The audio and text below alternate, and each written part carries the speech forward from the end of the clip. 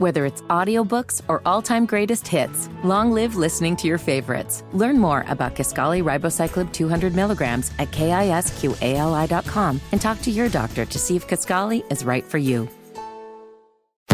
And here we go. Is the Taliban takeover of Afghanistan now inevitable? No, it is not. Previous administration negotiated an agreement with the Taliban. He should be less focused on trying to blame this on someone else than to solving the problem of making sure that we protect and defend American security. This did not happen on our watch. Sorry. This is Devious Motives with Brett Winterble. Hey, it's Brett Winterble, and President Biden just wrapped up his press conference at the White House. I'm not even gonna put sound into this, because the fact of the matter is, the president of the United States just stood on the same exact position that he's been standing on for the entirety of this week. He says, I can't promise that what's just occurred and what is occurring in Afghanistan will occur without a risk of loss of life. You can get to the airport if you want to go to the airport. We're going to get you out if you want to go to the airport. I made the decision. The buck stops with me. These are platitudes, ladies and gentlemen. That's the truth about this Devious Motive podcast today.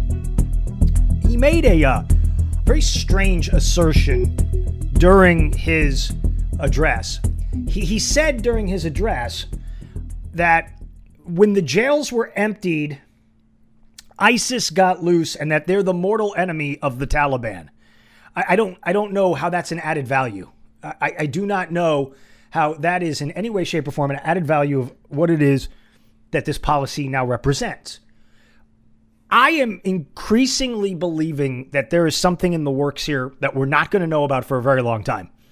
I think, and I have my suspicion here, I think we are paying or are going to pay or are prepared to pay ransom to the Taliban.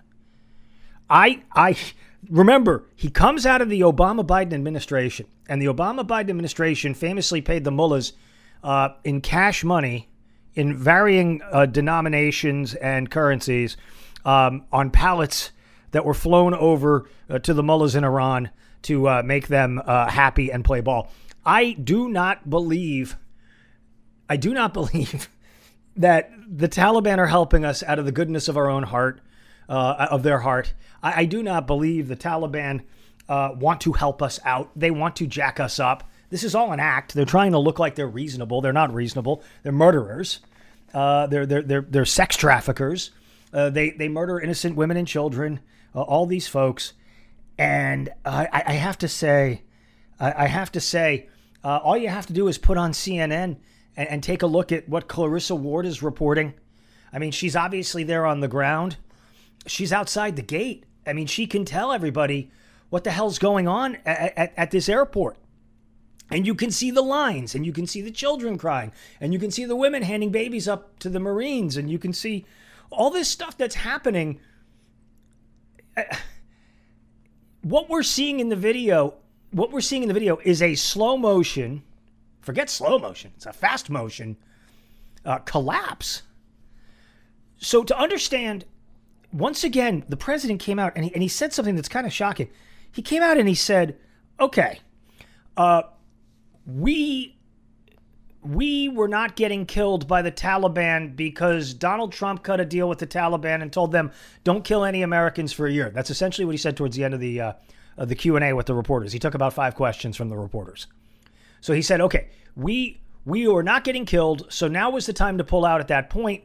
That's why we did what we did, because now was the time to do this, because we were not getting killed. But the Taliban was taking over massive swaths of territory, and so as a result, I was not able to say we're going to push past the deadline to get out, because the implication of President Biden is that the Taliban we're going to kill our troops there.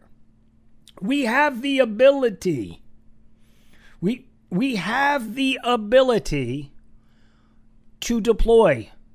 I mean, we could, if we wanted to. I'm not saying I want to, because I don't want to put people back in this hellhole. But we could deploy Rangers and take Bagram back. Okay, we could deploy Rangers and take Herat, There are places we could take, and then maybe the Taliban would come in mass and all that. The problem is everybody's concentrated on Kabul now. So they're concentrated on Kabul. So what are we supposed to do with the concentration on Kabul?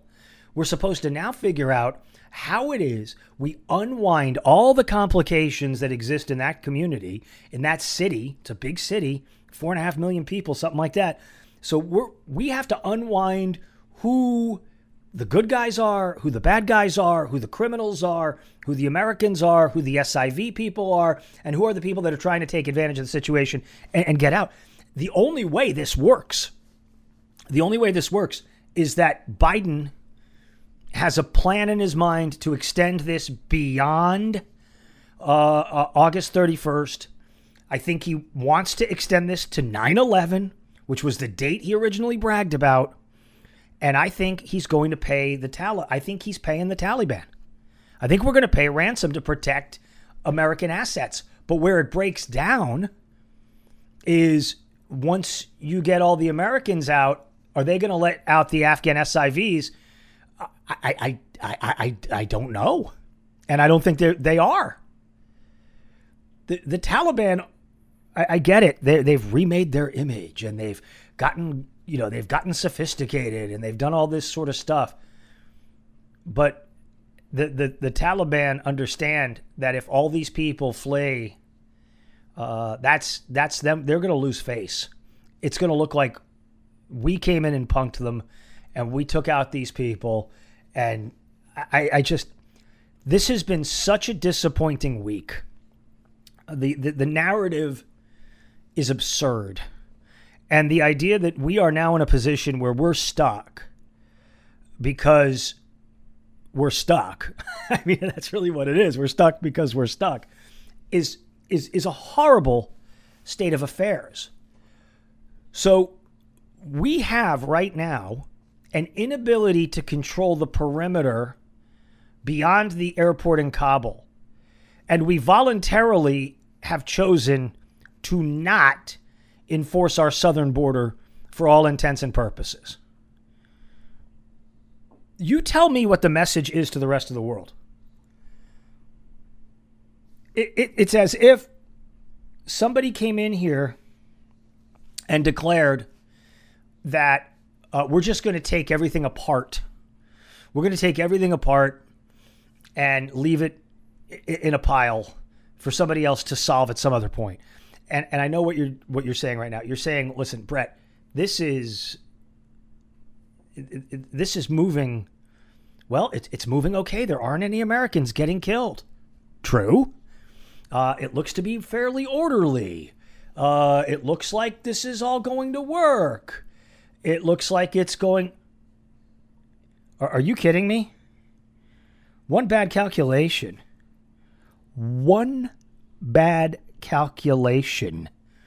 and you're going to end up with massacres. And so there's no upside for the United States of America from this.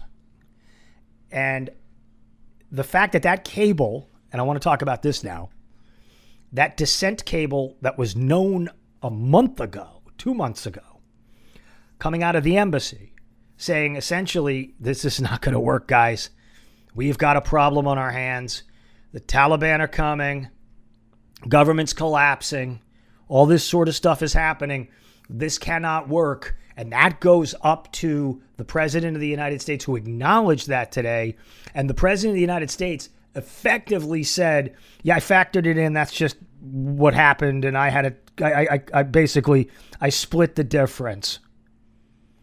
Now, the president did, once again, as they like to say in the world of political journalism, he doubled down and said, we will get every American out and we will get every Afghan out that we can.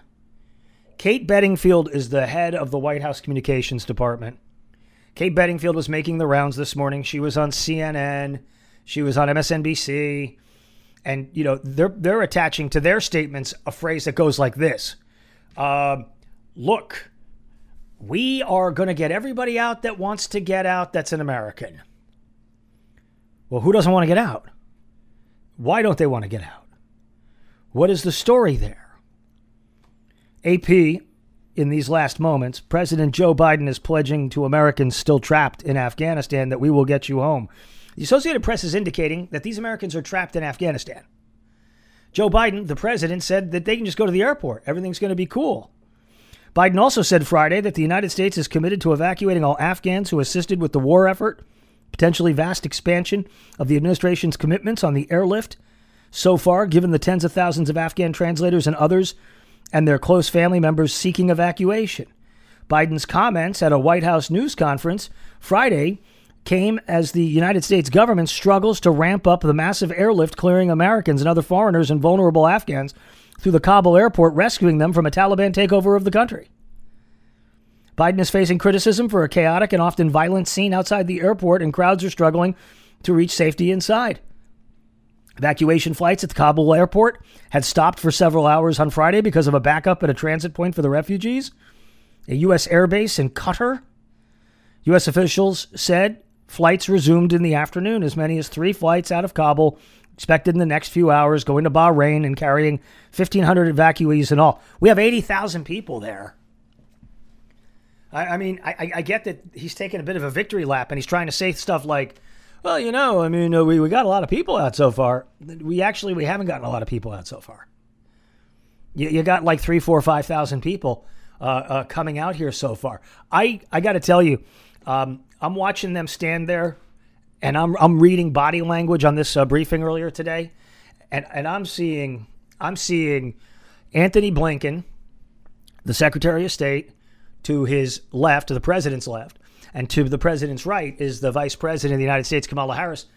And just reading their eyes behind the masks, one thing was abundantly clear. The two of them are watching their political life pass before their eyes. This is a devastating mistake that was made at the highest levels of the government. We have been told repeatedly that these are the competent people, these are the smart people. And I'm not seeing the smart people or the competent people here. I'm seeing panicky people in the White House. Nobody in the world watching this thinks this is any good. I mean, I'm sorry, folks. This is going to be a very long weekend, and I pray that we don't see a loss of life take place over the course of this weekend, because we are in a real problem, a major problem. So I'd recommend that you stick around with us and you watch these stories very carefully and very closely. There is going to be a lot of ebb and flow. It is the 20th of August right now. So this is Friday. And when we reconvene, it'll be the 23rd of August. And you have 8 days for the official deadline to kick in. 8 days for the official deadline to kick in. The question is, will we go past it? I'm Brett Witterbull.